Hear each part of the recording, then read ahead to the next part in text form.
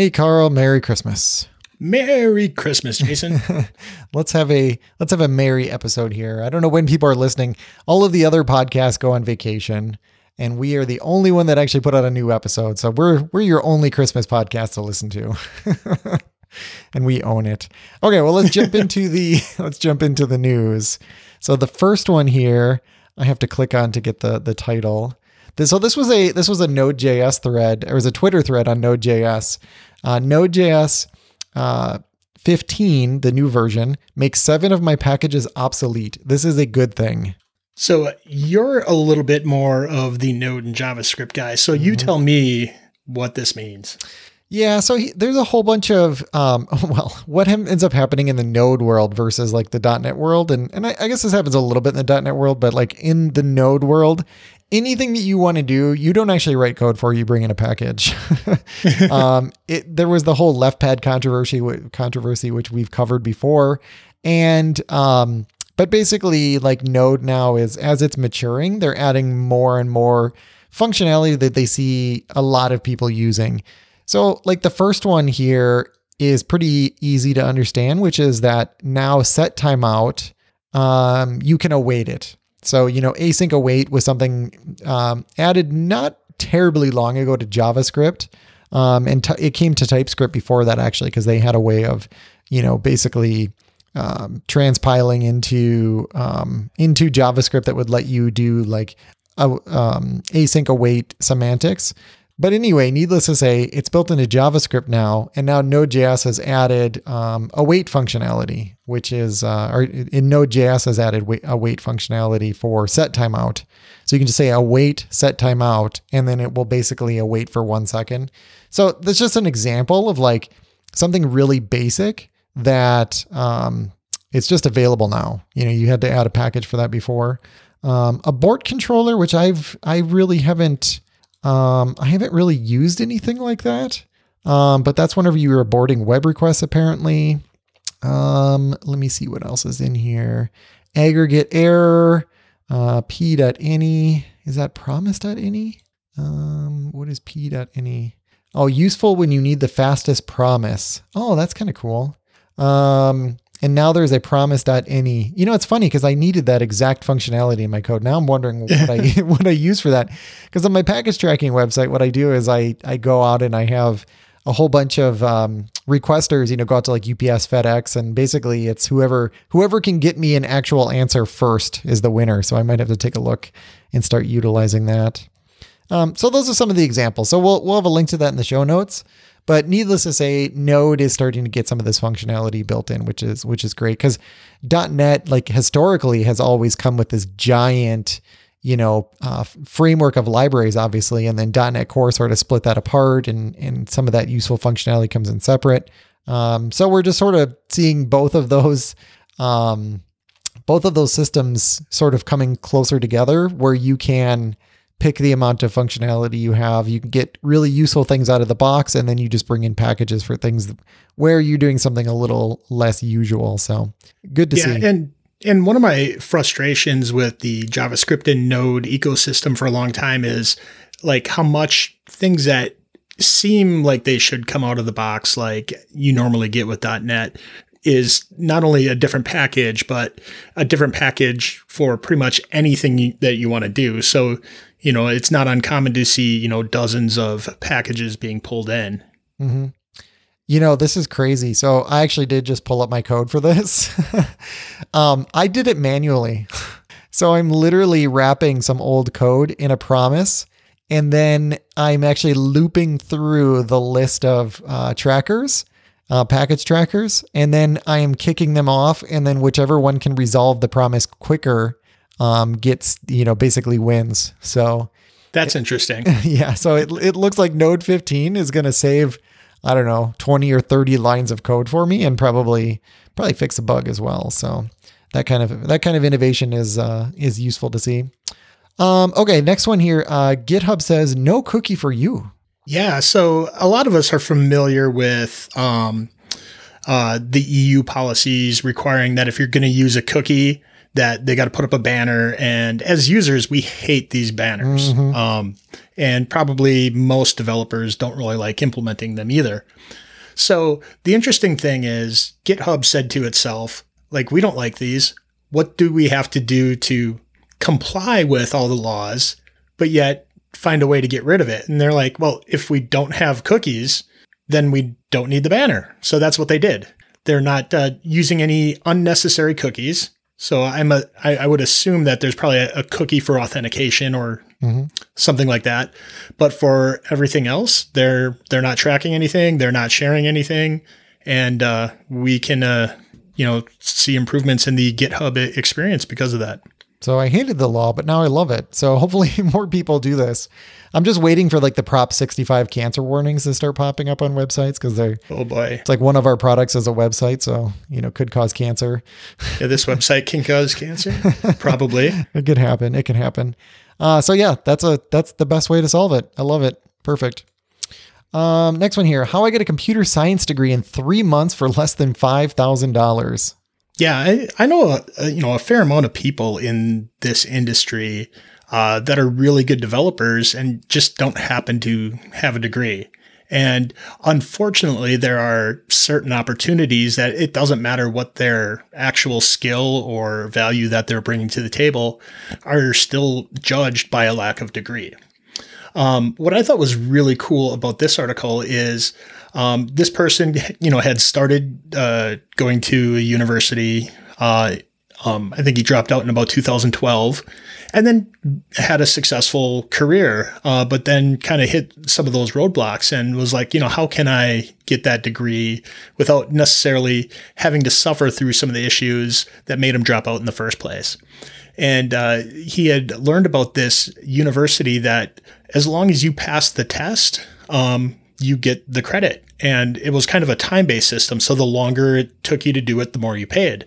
So of course he kind of was put 2 and 2 together and was like, well, if I've been doing this for, 8 to 10 years, I have a wealth of experience. I could probably do these pretty quickly. And that's exactly what he did, is he just did these as fast as possible.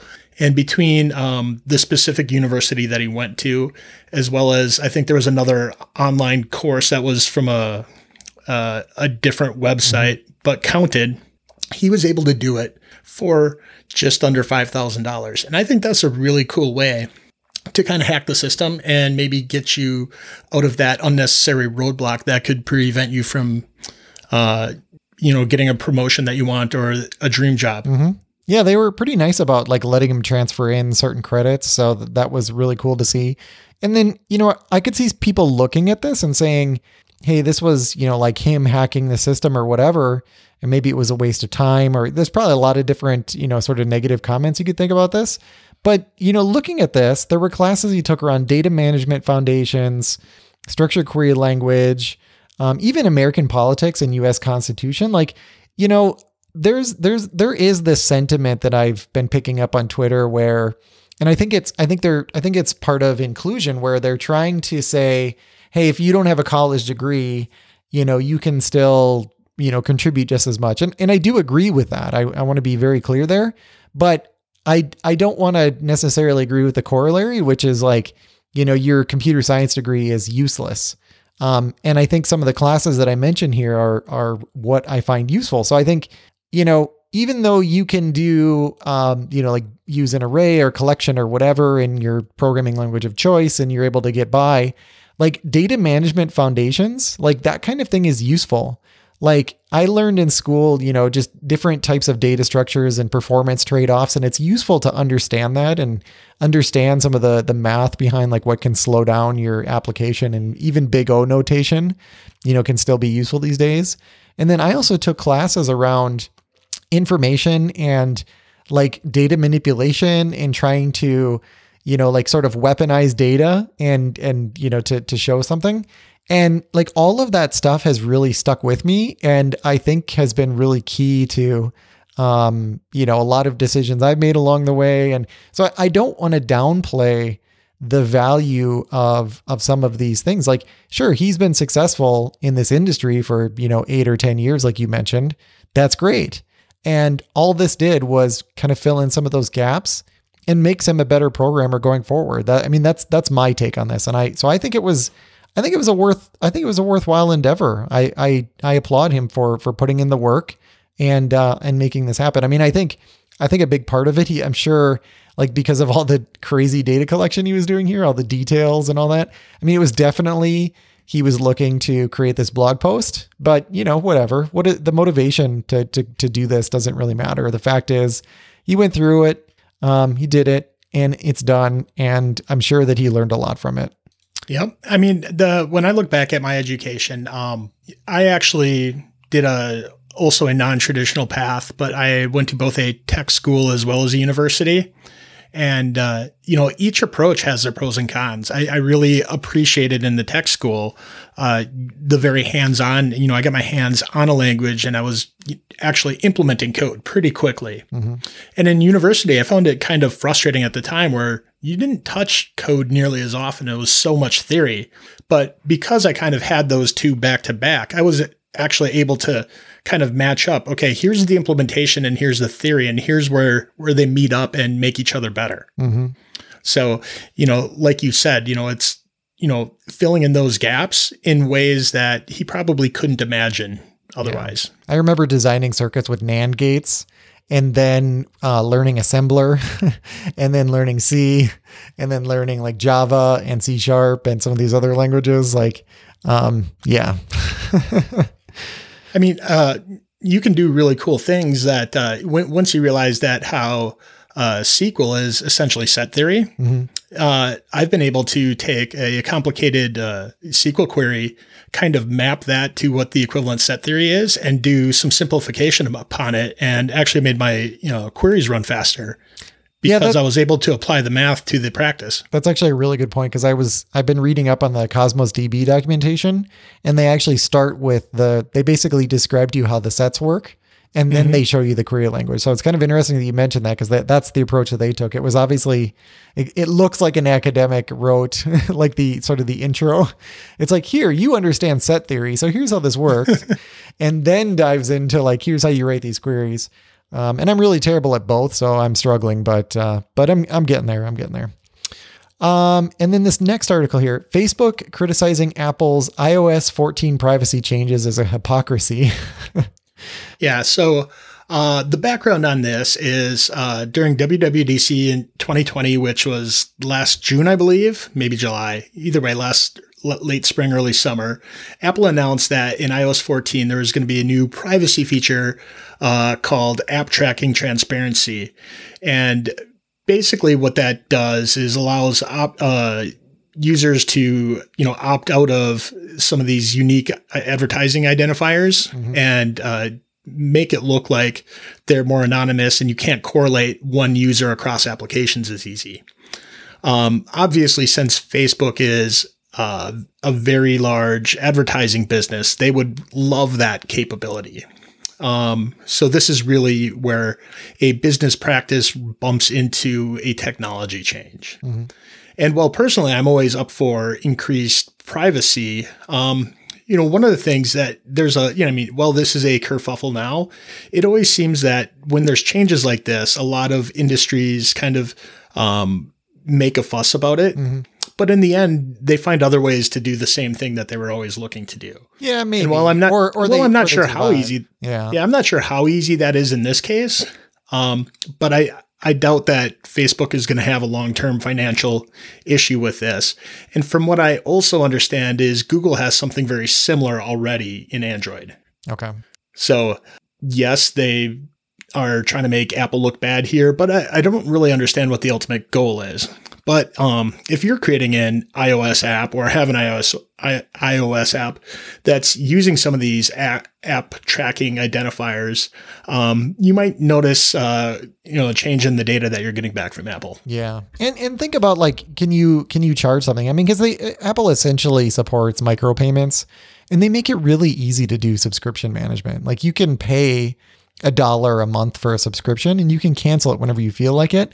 And they give you this nice thing where you can subscribe for a month, cancel right away, and then still get that subscription through the end of the month. Like their subscription management is really, really, really good. So like consider just doing that and having people, I know that might kill some, and I'm sure some app developers will have an issue with that, but like, just think about doing that as well. Cause an app that I really love, I wouldn't mind throwing, $1 to a month or whatever.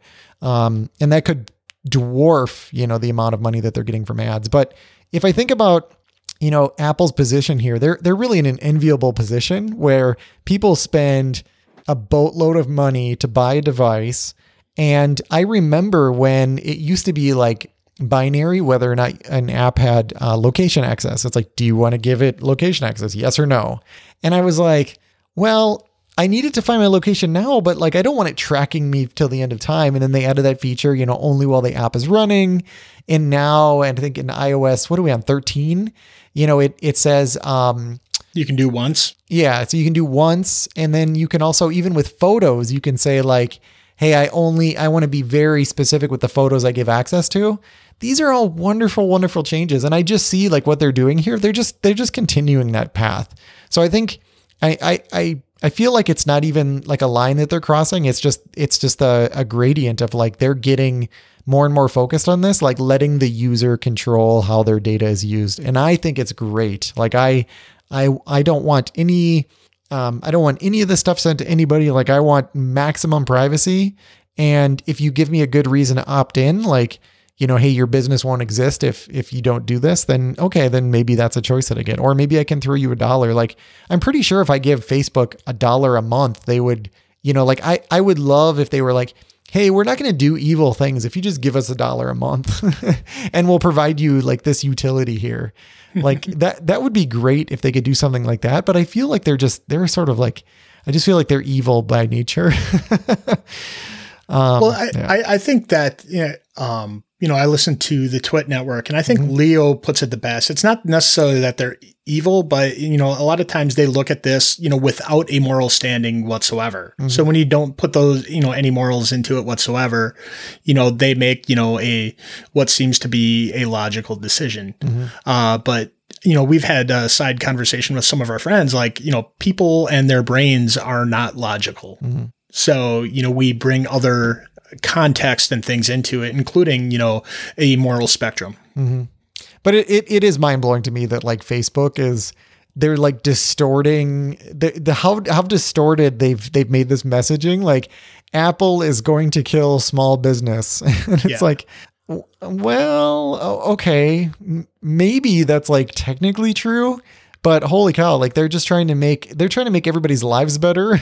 And I feel like it's, on Apple's part, I don't feel like it's that selfish. Like I just think that they're really doubling down. They are selling that aspect. Like that is one of the things I like about iPhone is that it is like locked down and they're just not letting people get away with this stuff. And like, I will pay money for that.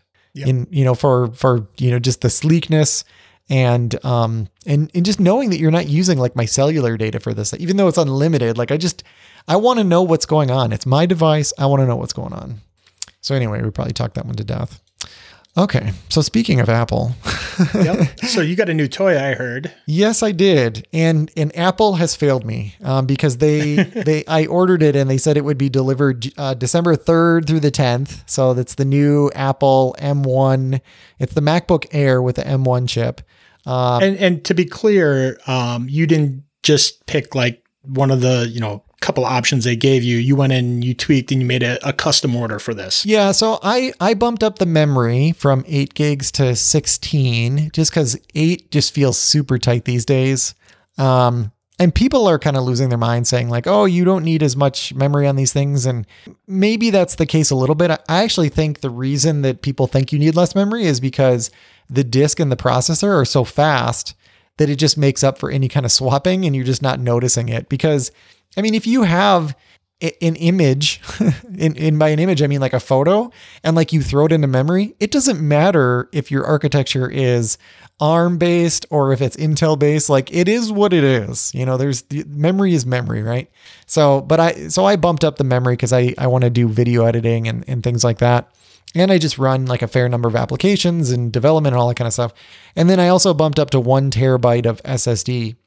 And that's important for video because you need space for video. And Final Cut likes to create these giant swap files or render files and things like that. So apparently the combination that I ordered, which was the MacBook Air, 16 gigs with 1 terabyte of storage, was like in the shortest supply.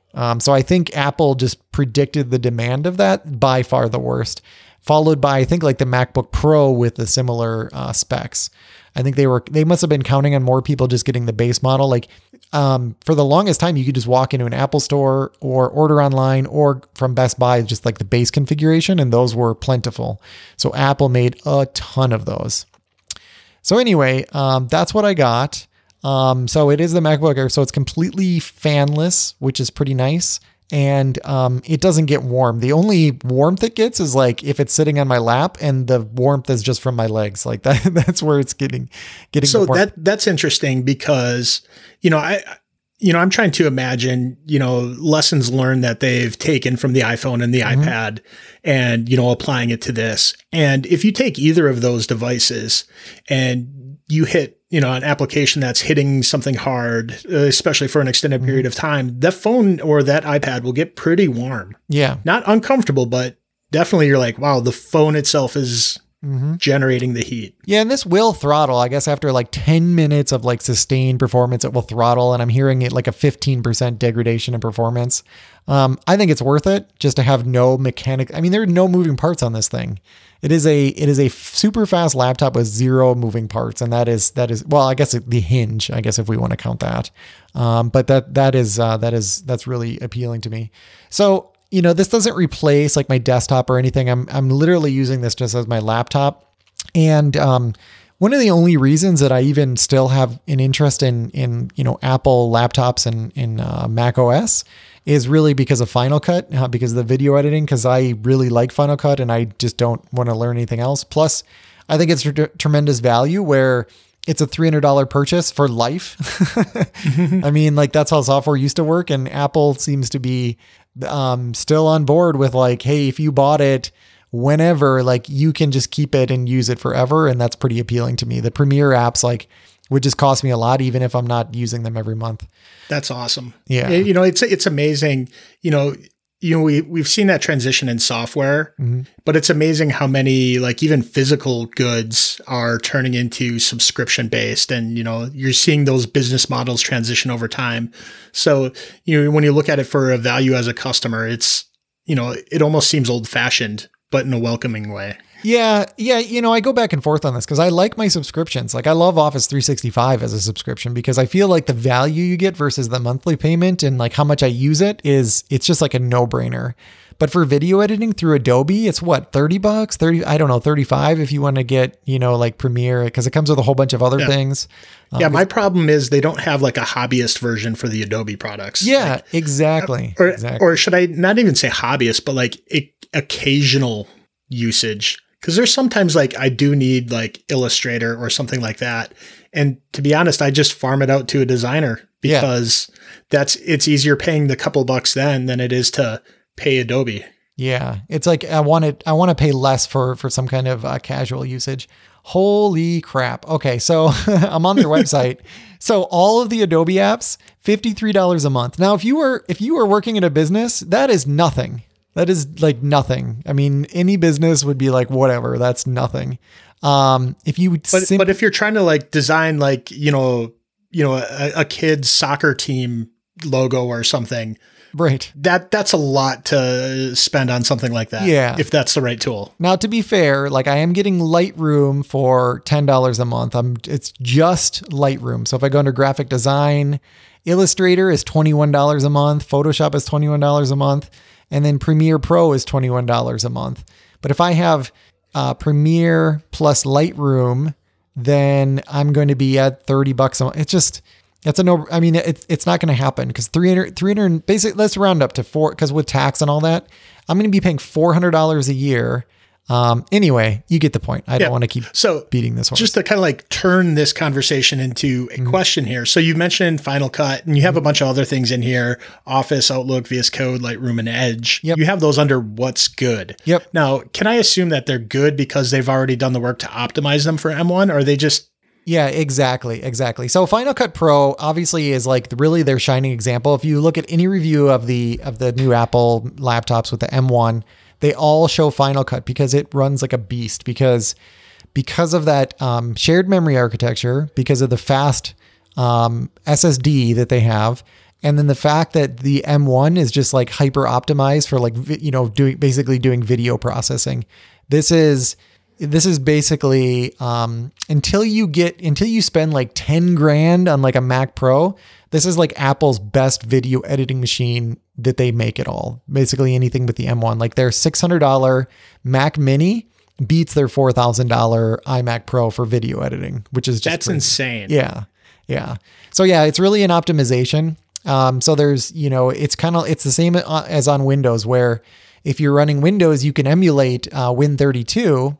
But it's way, way, way better if you have the ARM optimized version for a number of reasons. So I'll give you some other examples here. So like, Office, has just been updated. So I'm actually running the Apple Silicon that's where usually we have to search for is like product that you want and then Apple Silicon, and you'll see like a special download. So I have the Apple Silicon version of Office, and that includes OneNote, by the way. I wasn't sure if they were grouping that in or not. I also have the new Outlook, and Outlook on the Mac has a totally different design now. I think some people will hate it. I think it looks pretty incredible. It just, I don't know. It just feels good. It looks good. It's not like the Death Star on like Windows, which, I love Outlook, so don't get me wrong, but like, it's just like a clean, like Mac-ish type of look. And I think it looks pretty cool. VS Code, if you use an insider's build, they already have a build for Apple Silicon and, not Silicon. And, if you use like the mainstream version of VS Code, it will run on Rosetta, which is like their emulation layer. But you do get slower launch times. VS Code on my machine launches in a fraction of a second. It's amazing whenever you have an M1 optimized app like this. Adobe Lightroom. And then, I am using an insider build of Edge, which is readily available. That came out just a couple days ago. I ran the Rosetta version. So just to give you like some real numbers, Safari on the Mac, whenever you click on the icon from like a cold start, it launches. And I haven't done an actual like stopwatch, but me counting in my head, it takes half a second to launch Safari from a cold start. The version of Edge that was running under Rosetta, so it was basically the Intel build, emulated, would take about 5 seconds, which is like an eternity. Now, granted, it stays running so that you don't have to have that cold start time, but still, the new Apple Silicon optimized version of Edge takes about 2 seconds. So it's more than twice as fast at that cold start launch. And then it just feels snappier. I mean, you're just not running through any kind of emulation layer. So, it's just better for battery, better for everything. So I've actually been avoiding anything that doesn't run on there. So for example, under the what's bad column, OneDrive, there's no Apple Silicon version of OneDrive yet. I did actually install it. The existing version, I was going to say old, but the existing version of OneDrive on there, I don't know. The performance was kind of crappy and it was like doing its initial setup and I just got frustrated. I literally killed it and just uninstalled it. I'm like, I'm just going to wait. I'm going to deal with the pain of not having OneDrive for a while. And I know that you've been pretty good about using the web app versions of, whatever applications whenever they're available and stuff like that. So I think for you and your use case, like that's a good stopgap is with the web app version. Maybe you just don't get those, local syncs and some of those other things. Yeah, exactly. Like that one is kind of painful not having OneDrive, but I can live without it I'll probably have to live without it for like a month. I don't have any inside information, but like I would be shocked if 1 month from now they didn't have a OneDrive optimized version. And then Teams is not yet M1 optimized, even though Electron has actually been optimized for Apple Silicon. They just haven't updated Teams yet. Now Teams you can run in a browser, just like Discord is kind of the same way.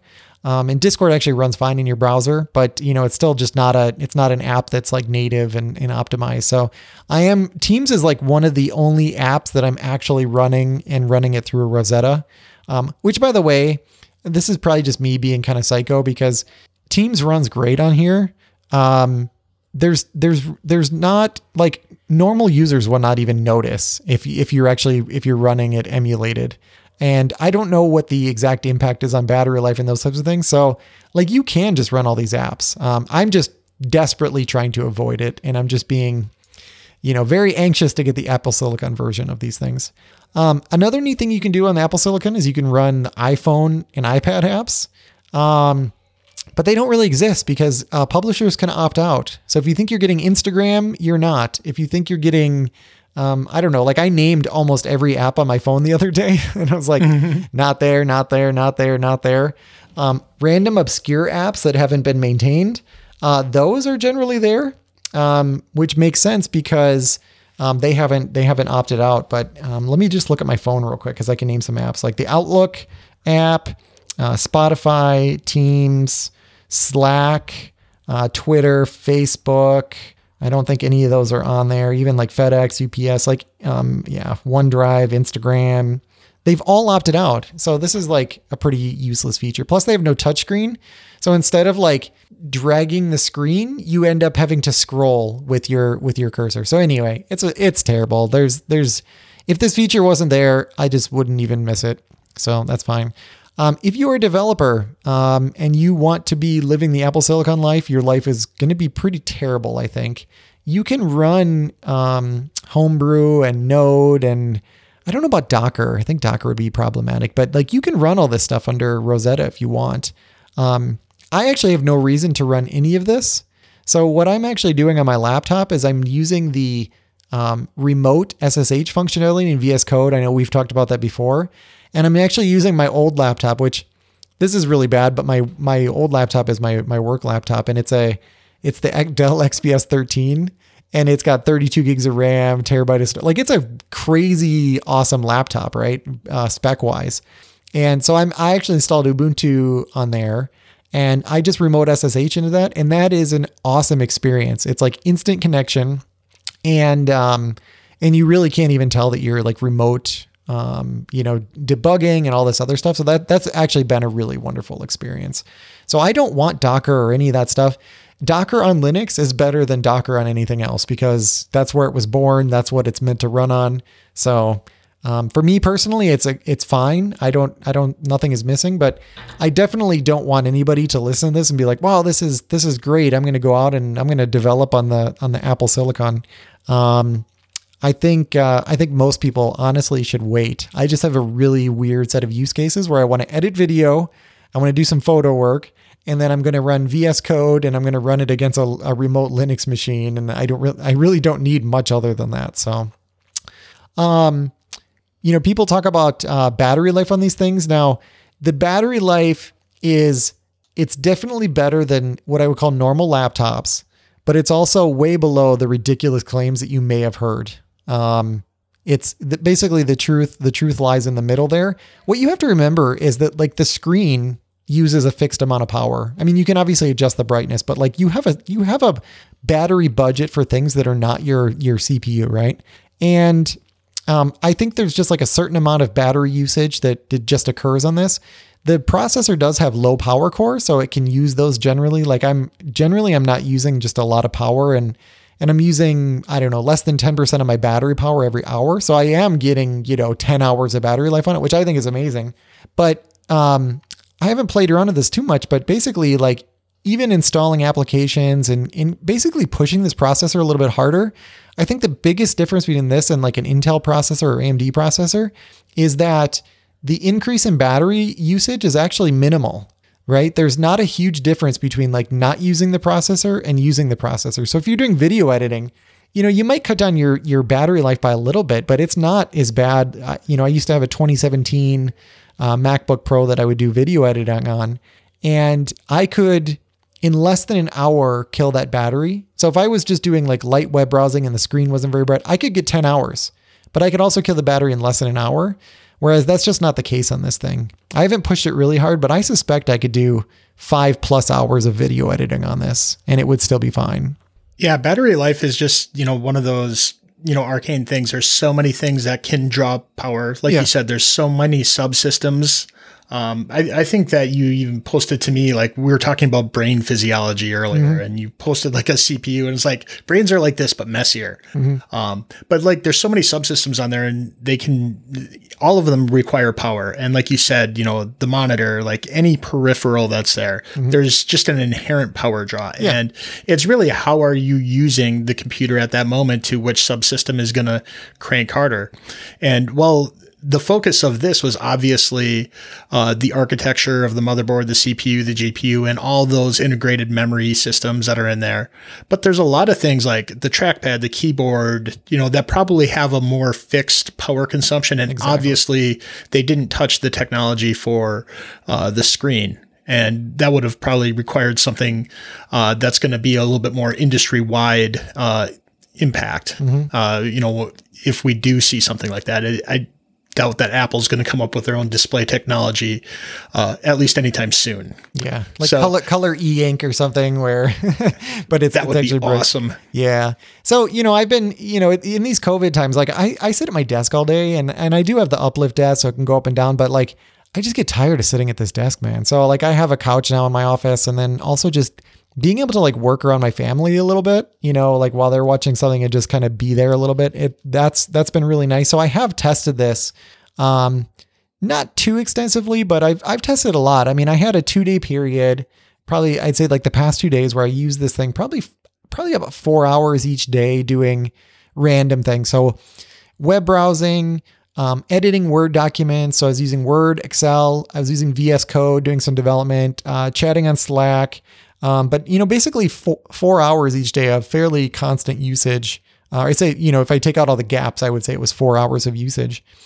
And I think I was down to and I intentionally didn't charge it the one night. And I think I was down to 20% battery. So I actually feel confident if I needed to do 8 hours of work and I didn't have a charger and this thing was fully charged, I'm very confident that I would be able to do that. I honestly really wouldn't worry about this thing dying. Maybe if I was on Teams calls all day, once we have the M1 optimized version, that'll be really interesting because I heard Zoom, I can't remember what the numbers were, but people were doing hours of Zoom calls, and I still think you might be okay. Probably not 8 hours of Zoom calls, but if you did 4 hours of Zoom calls and then 4 hours of development, you might be able to get it through a day. Which I think is impressive. I think it's pretty darn impressive. They basically hardware encoded a lot of the video things that would happen in an application like Zoom. So if the application, if Teams if their codec can actually take advantage of some of those hardware optimizations, then that's pretty cool. So, yeah, I think that's about it. I mean, I really like it. It's like I said, I mean, it's small. I like that they fixed their keyboard. Their keyboards are crap for a while. The power adapter is actually as small as that GAN power adapter that I had, but this is nice. It's only a 29 watt power adapter. Think of what the iPad power adapter is the size of that. This is almost that same size and it's just USB-C. So, I think that's pretty cool. Yeah, I'm really excited to see, how this affects the rest of the computer industry and the rest of the hardware manufacturers, because, oftentimes it does take, one, competitor to make a leap to kind of get everybody else to try to match or exceed them. And that's when the customers like us win. Mm-hmm. Yeah, exactly. Wake up, Intel. They're just asleep at the wheel. I do not know what is going on with Intel. I mean, it's a great company. They've made great products, but they got challenged by AMD years and years ago, and that kind of woke them up. I'm waiting for them to wake up again. I would love, supposedly this chip from Apple was 3 years in the making, although it was based on their mobile platform. So, I mean, it's really 2 decades in the making, but, nothing would make me more excited than Intel being oh, by the way, for the past 5 years, we've been working on something that's even better than everything out there. Right. So fingers crossed that they've been doing that. Otherwise, I'm a little worried about them. I mean, they'll survive, but I don't know. They need something dramatic to really change the landscape yet again. So, and then this laptop, it has the instant on. Apple's always been really good at that. You close the thing and it's basically in standby. When you open it, it's instant on. And it is true. It is ready to go when you, even if you open the screen up real quick, by the time it's open like 1 inch, like it is like ready to roll. That's awesome. I can't remember exactly when the time frame was, but like around like the Vista or XP time frame for Windows, they're like, oh yeah, we made this so it's like instant or like blah blah, like whatever nomenclature they used. It was like that was a synonym for it, and then like you experienced it and like, well, that was 30 seconds. Yeah, it's this better, is, but that's Apple has close. Nailed this. I think it's because of their vertical integration. I mean, they control everything. So like, it's just perfection. So it is kind of funny though, because as I look across my, what do they call that on there? The dock. It's all Microsoft apps. So I look across the bottom and I have Edge, VS Code, and then OneNote, Word, Excel, PowerPoint. Like this is my little Microsoft machine. So I love it. It's a great combination. It's a great little machine. So I would definitely recommend it for somebody who has the same use case as me. Okay. Any other questions on the laptop, or should we go to the second topic? Yeah, I think we've beat that one for a little bit now. Yeah. So let me set up the second topic. So my kids are, they're obviously in school because they're going to school, and, well, they were, two of them, actually all three of them were in virtual school for a while. One is back in physical school, and, it's sort of like back and forth. There's varying different situations there, but I was talking to some people pretty high up in the school district to actually complain about a few things. And then I didn't want to just be the person who complained. I wanted to also see if there was a way that I could, help them improve their program. Because, anybody who has like a wealth of industry experience, I think can really help out at their local school or volunteer in different ways. So I was asking them how I could do that. And I ended up getting in touch with a couple of people, one of them being the guy who is in charge of their computer science curriculum. And, it's the first year for him. And he is, I think he's doing really great work. He's got a really great attitude, but I went to him and I said, hey, how can I help? And he was sort of unsure. And he's like, hey, what can Microsoft do for us? Because I know Microsoft has a whole bunch of educational programs. And I said, I have no idea, but my friend Carl does. So I called you up, and then you were like, hey, like, let's have this conversation on the podcast. So that's how we got here. So, basically my giant question for you is like, what does Microsoft have that can, what can they bring to the table whenever you do want to help out your local school system? So, to relate my little backstory, about 3 years ago, I was kind of in a similar situation as you. Mm-hmm. I live in a little bit more rural area. So the school district, and this is K through 12, has about 300 students in them. And, I was looking at, what they do. There's some programs that they have. It's a very highly rated school for a public school in Wisconsin. And, but because of their size, there's only so many things that they can offer. But being passionate about, the opportunities that I have in the industry that I have, I want, not only my children, but the children in our community to have those same opportunities. So I learned that Microsoft has a program called TEALS, and we'll get into that in a little bit. But I looked at that. I looked at, what the school was looking for in a computer science program. And I reached out to the superintendent and said, hey, Microsoft has this program. First and foremost, the things that they want to hear is you don't have to do a lot of work. It's free, and you'll get people to do stuff for you as part of the program. And I think that was literally all it took. He did mention that they were looking at other things like code.org and a few other things that basically they were going to kind of like scrape together a curriculum. Mm-hmm. So TEALS specifically stands for Teaching, Education, and Literacy in Schools. It's kind of an interesting pairing because there's a curriculum that's offered. I believe it was created by Stanford. So Microsoft didn't create the curriculum. They just kind of packaged it and are making it available for schools. So the curriculum part is solved, but you still have an issue where you have teachers not being familiar with computer science, much less how to teach it. But one of the problems that TEALS has is they can't just say, here's somebody to go teach, because in every single state and every single country, there's different requirements on what being a teacher is. And you generally have to get certified. And if you're certified in the US in a state, you can't just go teach in another state. You have to have these various certifications. So what they came up with as a concept is there's a lot of industry professionals spread across the US that understand computer science. There's a lot of teachers that have the desire to learn it, but they can't kind of do that on their free time. Teachers are already stretched pretty thin the way it is. And a lot of times you're taking a math, a science, and English teacher and expecting them to do computer science as well. So what the TEALS program does is it kind of helps find these volunteers and matching them with a teacher. And even though the volunteers are coming in and teaching the students or assisting with that process, the main goal is ultimately to get these teachers educated on these topics so that they can do the education on their own after several years. So that's what I really thought was. So it's like a bootstrapping. Yeah, it's a really cool concept that kind of, it doesn't circumvent the laws. It works alongside all of the regulation that was put there for a good reason and brings in kind of this battle-hardened curriculum. And the curriculum's kind of set up into 3 classes. You have the Intro to Computer Science, and you have the AP Computer Science, and then you have the Computer Science Principles, which is kind of like a survey of concepts without actually getting your hands into it. But I want to kind of go into the Intro to Comp Sci because that's the experience that a lot of people have. It's divided into 2 semesters. The first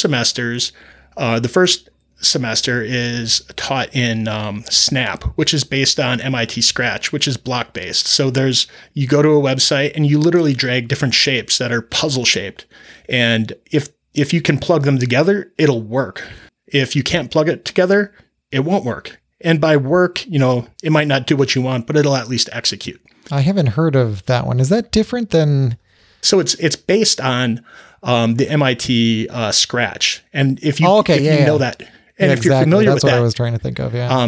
There's a few rough edges that they kind of rounded off, but it's really nice. You can do very simple things, and throughout the curriculum, you can do things like you build a platform gamer. Like this is like the same. Yeah, this is like the same type of thing. Okay, cool. Yeah. So I mean, it's really cool for that, but also like the day one activity, like when you're in a high school classroom, we as developers kind of have a different view of what a computer is compared to like the general public. General public looks at their iPhones or their Android phones and like, these are supercomputers in my pocket. They're magical. Developers are wizards and, all this. And we look at that and like, dang, these things are dumb. And the first day is really to get kids to understand computers are stupid. So, without giving too much away, the first activity in class is kids have to get together in a group and write down directions on how to make a peanut butter and jelly sandwich. Okay. Day 2 in class, you have the instructors that have a loaf of bread, a knife. They try to follow it. And they follow it exactly like a computer would. Like if you don't say what to do, it doesn't get done. And it really cements, it's these fun activities like this that really cements these kinds of concepts in. So, it's a lot of fun built into a lot of learning as well. But these are additional classes that the school would have. Yeah. So, you sign up for it just like you would any other elective. Okay. So in most schools, these are, elective style classes. The second semester really kind of goes over a lot of the same concepts as the first, but instead of doing it Snap, now it's actually in Python. So kids are learning Python in this course. And that's really cool because now they're taking, what they used to just drag blocks together and they're writing actual code. And it's amazing seeing coding styles develop at this level. Yeah. That's awesome. And then once you get beyond the intro, there is curriculum for the AP Computer Science that's Java based, but they also allow a little bit of flexibility. The school that I volunteer at decided that Java wasn't the approach that they wanted to take. They wanted to do a little bit more web-based approach. So we're teaching JavaScript, Node, HTML, CSS. for the AP Comp Sci.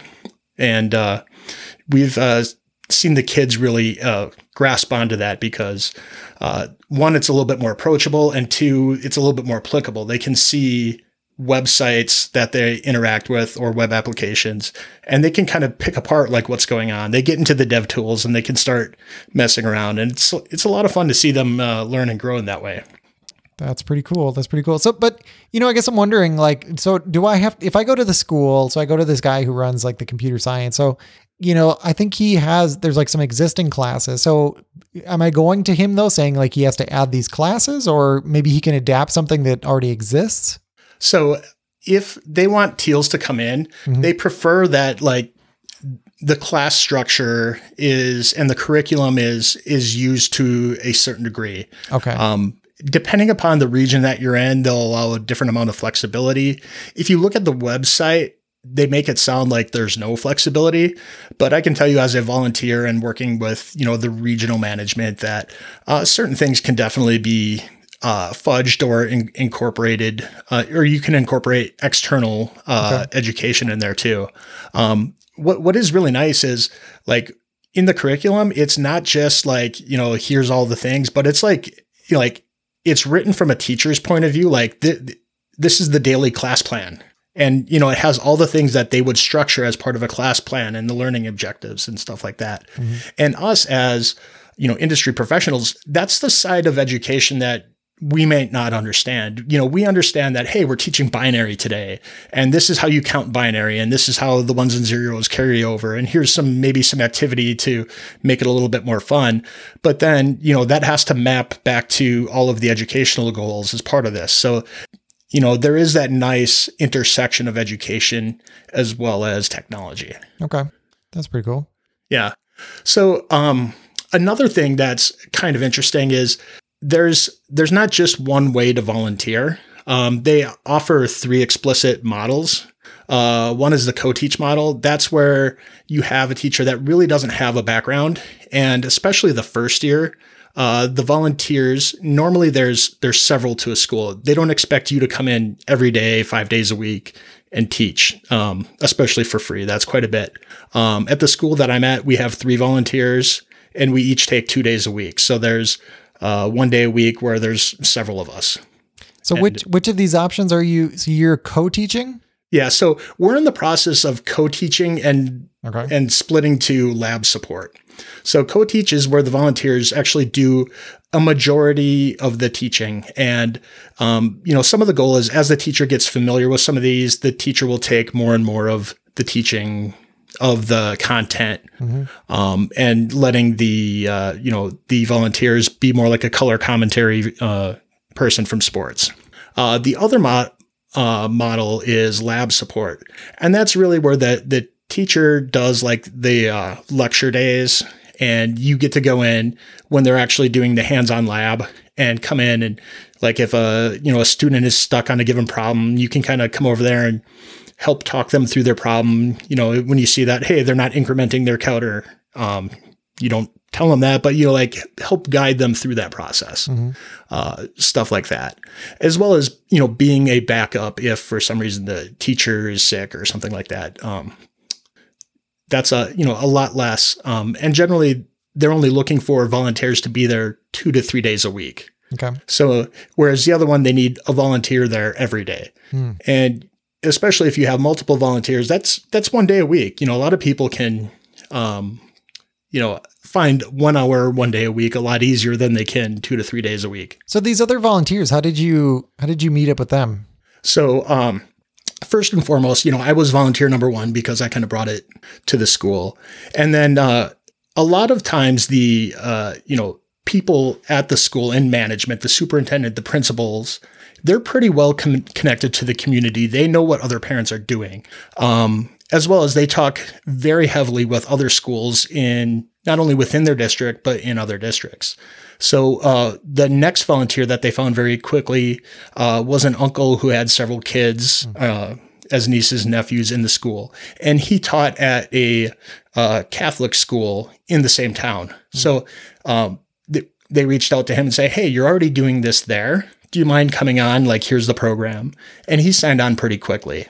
And then the first year was just me and him.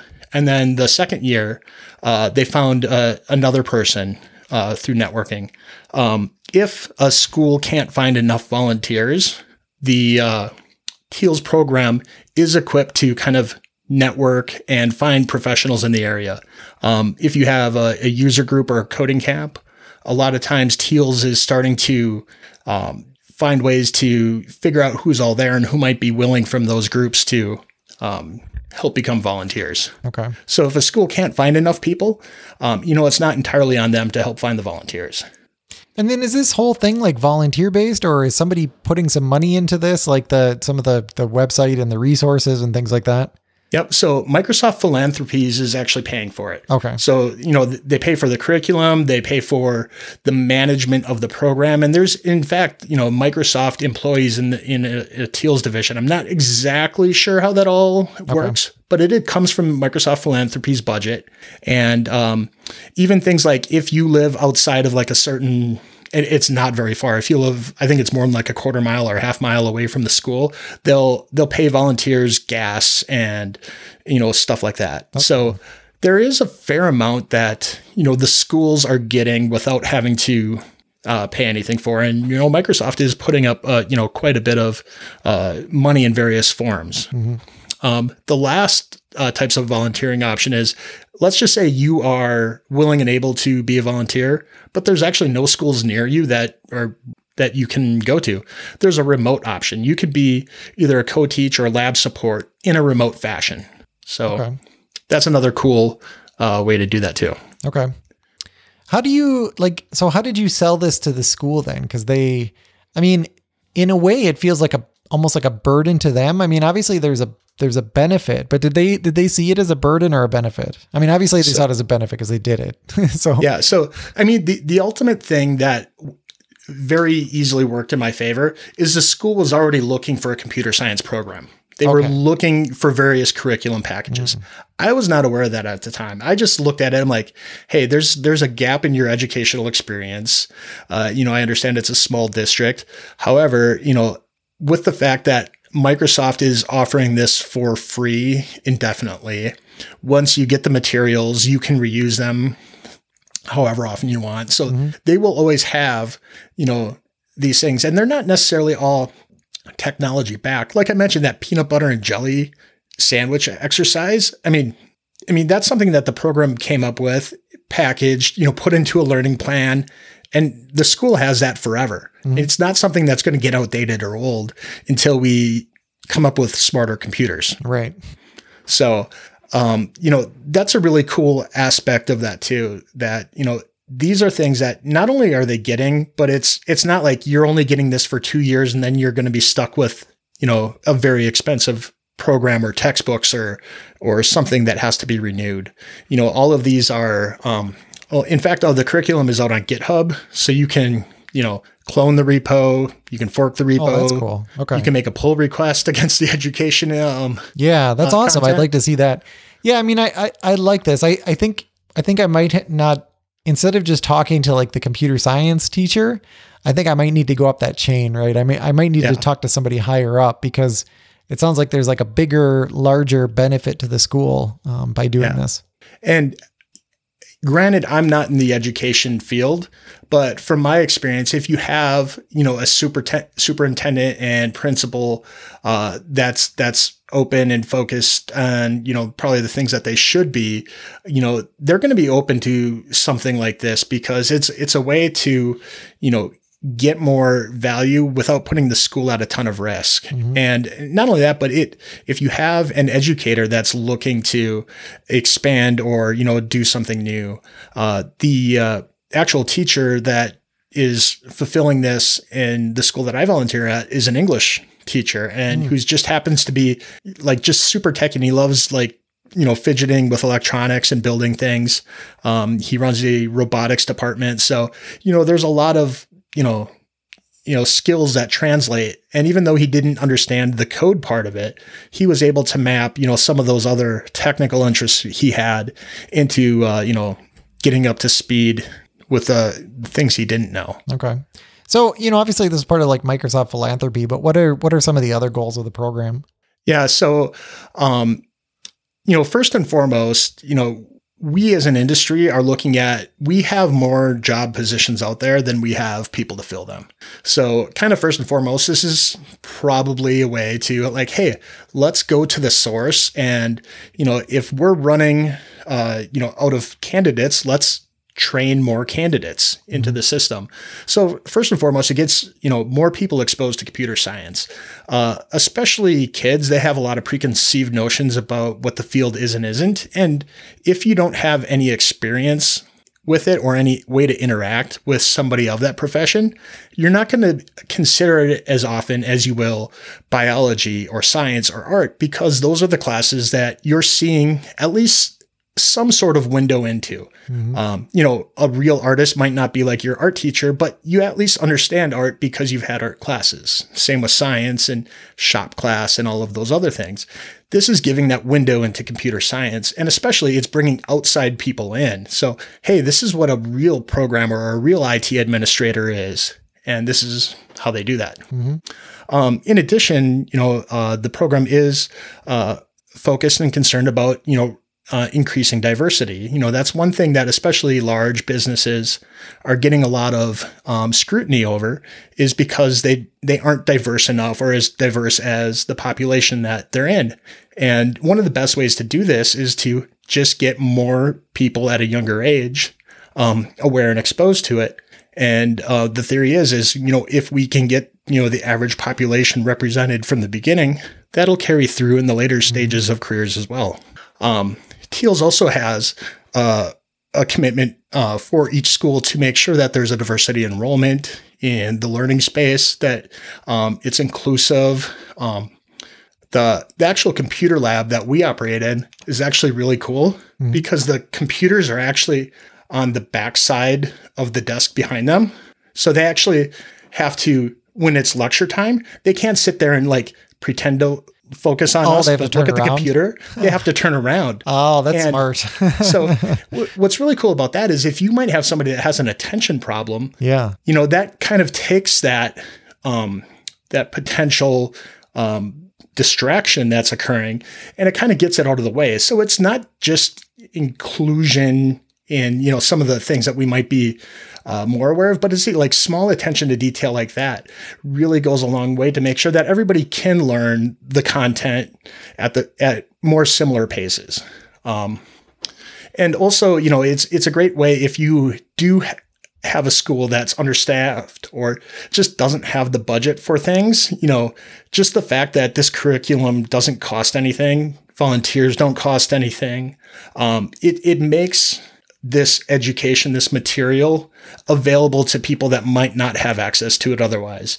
So it's been doing really good at like where there's inner city schools that traditionally don't have, this kind of experience to them. TEALS is doing a really good job to make sure that those schools have the same opportunities to have volunteers go there as well. And ultimately, like I said several times throughout here, this isn't just about educating the children, it's educating the teachers that are at these schools so that they can continue on teaching this throughout the rest of their cares. That's so pretty cool. That's pretty cool. So it's enabling teachers. Teach them how to fish. Yep, precisely. Yeah. Yeah, this is like so much more organized than, it was me. And then there was like another company where they had some people that had reached out, and, we've been so disorganized, and I'm extremely unreliable. And like, the whole thing was like kind of stacked against us and how we were approaching this. And I love this program. I think maybe it doesn't solve all those problems, but it gives a framework for solving all those problems. Yeah. And so for you, I think maybe the next step that I would give advice to you, since you've already identified, hey, here's a school that could use some help. After I had that initial interaction with the superintendent, the next thing I did is I reached out to the regional, first I reached out to the regional coordinator and actually talked to them what I should talk to the superintendent about. And then once we were done with that first interaction, we brought that regional supervisor in and got that leadership in there early. So the rest of the conversations can, they've done this before. They've done this several times. So, it might be my first time and your first time, but, they can help guide the process along since they've had experience from that before. Yeah, that's awesome. And then just to kind of give people the idea of the impact that Teals has had, just in the US and Canada, there's about 10,000 students a year across 455 schools.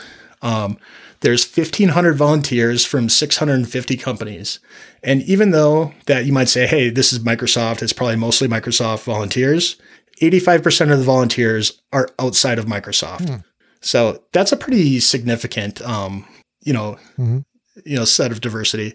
35% of the students are female. So if we look at like the average development shop, I would struggle to find many that can, say that they have, over a third female. Yeah. What's interesting about that is I did some volunteering at a different school, and Microsoft did this really cool, like, inclusive video, and it was really targeted at getting females interested in like programming. And it was a third grade classroom, and honestly, like, it was too early because the impression that I got was that they're just like, wait, there's a problem. Like, they're mostly guys are in this. And that was like the sentiment that I got. And I'm just like, oh crap. Like, I probably made things worse. Like, I feel like I don't know what age it happens at, but there must be a certain grade where they start to see this and they're just like, okay, this is not appealing to me because it doesn't look like it's friendly to people that look like me. And so I don't know what grade that happens in. Well, I mean, to a slightly different point, I had a student that was in last year, and she was a really good student, but she obviously was not in it because she thought this was going to be a career. I think she said she was going to become go to law school and become a lawyer or something.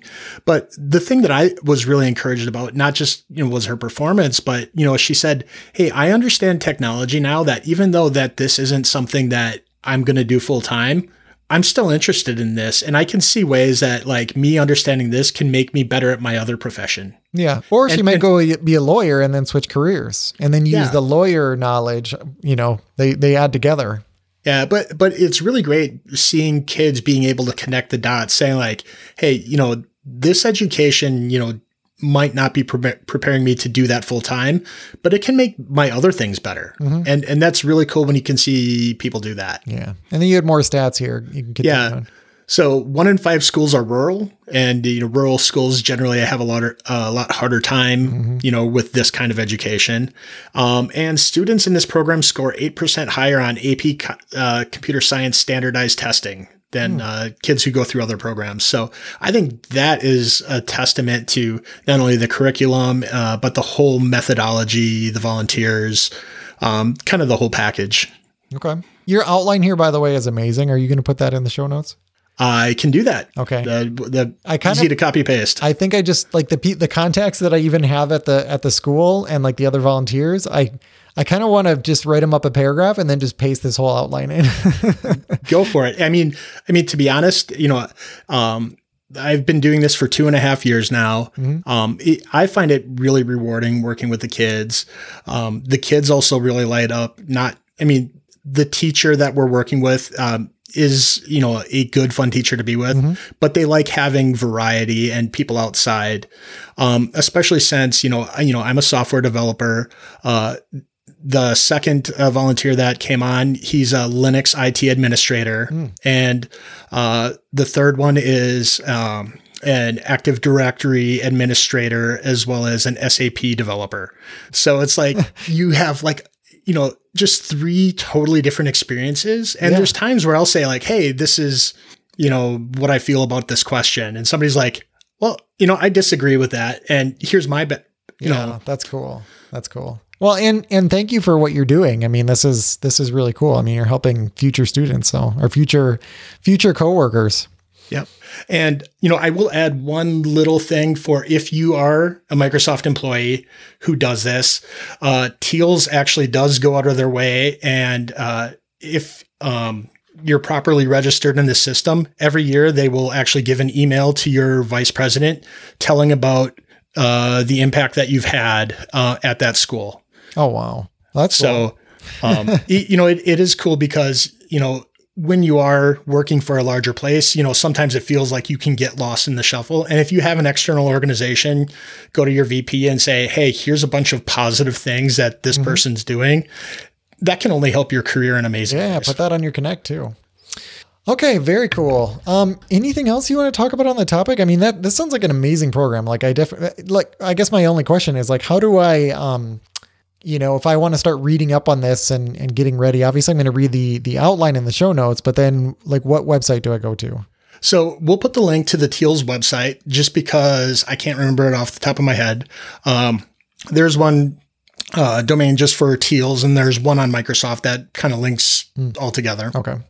But both of them have really good information on what it means to be a volunteer and how to get connected. And this is actually the time of year where they're going through their pushes to get volunteers for next year. So if you want to do that, reach out to, the contacts that you're given and, hopefully you can have just as much fun, but also have just as much an impact in whatever community that you're working with. Okay. That is super cool. Thank you so much. Let's see, what else do we have?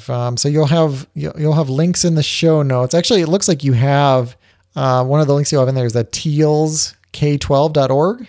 Yes. So that's the main one that's branded with Teals for the domain. Okay. Anything else before we conclude? No. Okay, perfect. Where can people find you? You can find me on Twitter at Carl Schweitzer. And you can find me on Twitter at twitter.com/ytechie. So Carl, it was great chatting with you and definitely have yourself a Merry Christmas and a Happy New Year. Happy holidays to you, Jason.